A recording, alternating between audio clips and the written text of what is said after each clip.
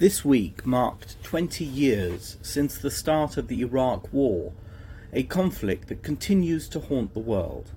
The war, which was launched by the United States and its allies on March 20th, 2003, was sold to the public as a necessary response to the threat of weapons of mass destruction, WMDs, that were in the hands of Iraq's Saddam Hussein, an evil dictator straight out of central casting who had already tangled with the West in the Gulf War of 1991. In the lead-up to the conflict, the US administration under President George W. Bush went to great lengths to present intelligence which suggested that Iraq was developing and stockpiling WMDs which could potentially be used against Western nations. The invasion of Iraq was supported by a coalition of countries, including the United Kingdom, Australia and Poland, but the decision to go to war was highly controversial even then, with many people questioning the validity of the intelligence and the legitimacy of the war itself. 2 decades later, the Iraq War's illegitimacy is widely acknowledged, even by those who supported it outright. Saddam Hussein had neither chemical nor biological weapons, nor did he have the yellow-cake uranium ore that the US administration claimed he had bought in Africa to create nuclear weapons. Unfortunately, the war's dreadful legacy is still felt today. Tens of thousands of people were killed, and the lives of countless others were destroyed by the conflict itself, or by ISIS and local Shiite terrorism, both of which were byproducts of the ill-conceived war. The political and social landscape of the Middle East changed forever, with one unforeseen outcome being the ascendancy of Iran in the region, and in particular, its singular determination to obtain nuclear weapons. The question that troubled analysts and experts in the aftermath of the war, a question that has re-emerged to coincide with this anniversary, is whether President Bush and his colleagues at the highest level knowingly misled the American people and the international community in the lead-up to the war, or whether they bumbled into the war because they believed faulty intelligence and thought that regime change in Iraq was the only solution. Shockingly, the group of politicians involved in enabling the war even includes the current US President, Joe Biden, who headed the Senate Foreign Relations Committee in the lead-up to the conflict. As early as August 2002, Scott Ritter, who served as the UN weapons inspector in Iraq from 1991 until 1998, asserted that Biden's hearings on Iraq were a sham and failed to facilitate an unbiased discussion as mandated by the Senate's constitutional responsibility to oversee executive policy. Veteran political analyst David Korn is unequivocal. Bush, Dick Cheney, Donald Rumsfeld, Scooter Libby, Condoleezza Rice and Paul Wolfowitz, together with their teams of experts and support staff, were all aware that the evidence of Iraqi WMDs was a disreputable combination of bait and switch and smoke and mirrors.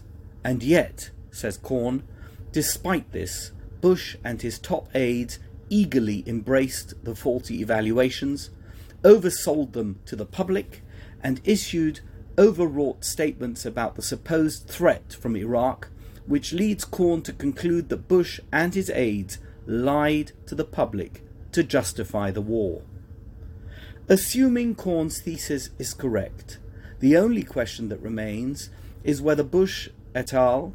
Thought they were doing the right thing, even if how they were doing it was wrong.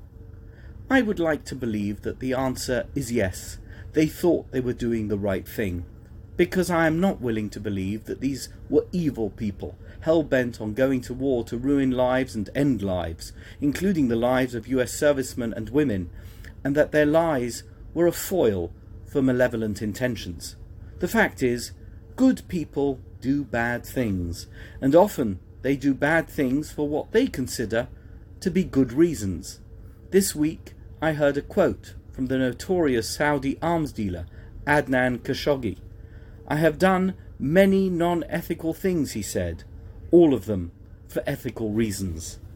Whether that was true for him is certainly debatable, but it is undoubtedly true of others. The Jewish faith includes a system which acknowledges that humans do wrong even while thinking they are doing right.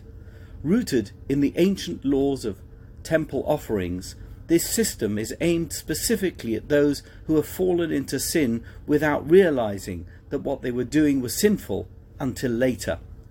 Korban Chatat is a Hebrew term first found in Parshat Vayikra that refers to a type of offering brought in ancient times when there was a central Jewish temple to atone for a class of unintentional sin known as shogeg. This term refers to an action that was done by someone who knew it to be wrong or should have known it was wrong, but did not know that they were doing something wrong when they did it. In other words, at some level they acted unintentionally, but even so, the act was not unavoidable. A key component of the Korban Chatat process is an acknowledgement of wrongdoing. Without this vidui, the temple offering is worthless. Human nature is such that we always try to find justifications for actions that are wrong. Then, at some point, we are forced to face up to the fact that we messed up. Acknowledging that we could have done better and that we should have done better goes a long way towards squaring the circle. In Judaism, it is the only pathway back to God. Saying that we acted in good faith is simply not good enough. After all, a shogeg is not a total accident, which means that brushing it under the carpet only adds insult to injury. Unfortunately, we live in a world where acknowledging wrongdoing, even unintentional wrongdoing, is not in vogue, and certainly not if there are political or reputational considerations at stake. But 2 decades after the Iraq War debacle began, and now that it has become crystal clear that the march to war was not merely an innocent miscalculation, but rather a miscalculation based on known falsehoods and lies, however well-intentioned that miscalculation may have been, it would be refreshing to hear some kind of acknowledgement from the main protagonists that they could have done better and should have done better, and that what they did was wrong, period. Although, truth be told, I'm not going to hold my breath and wait for such an acknowledgement to come. Nevertheless, it needs to be said, which is why I have said it.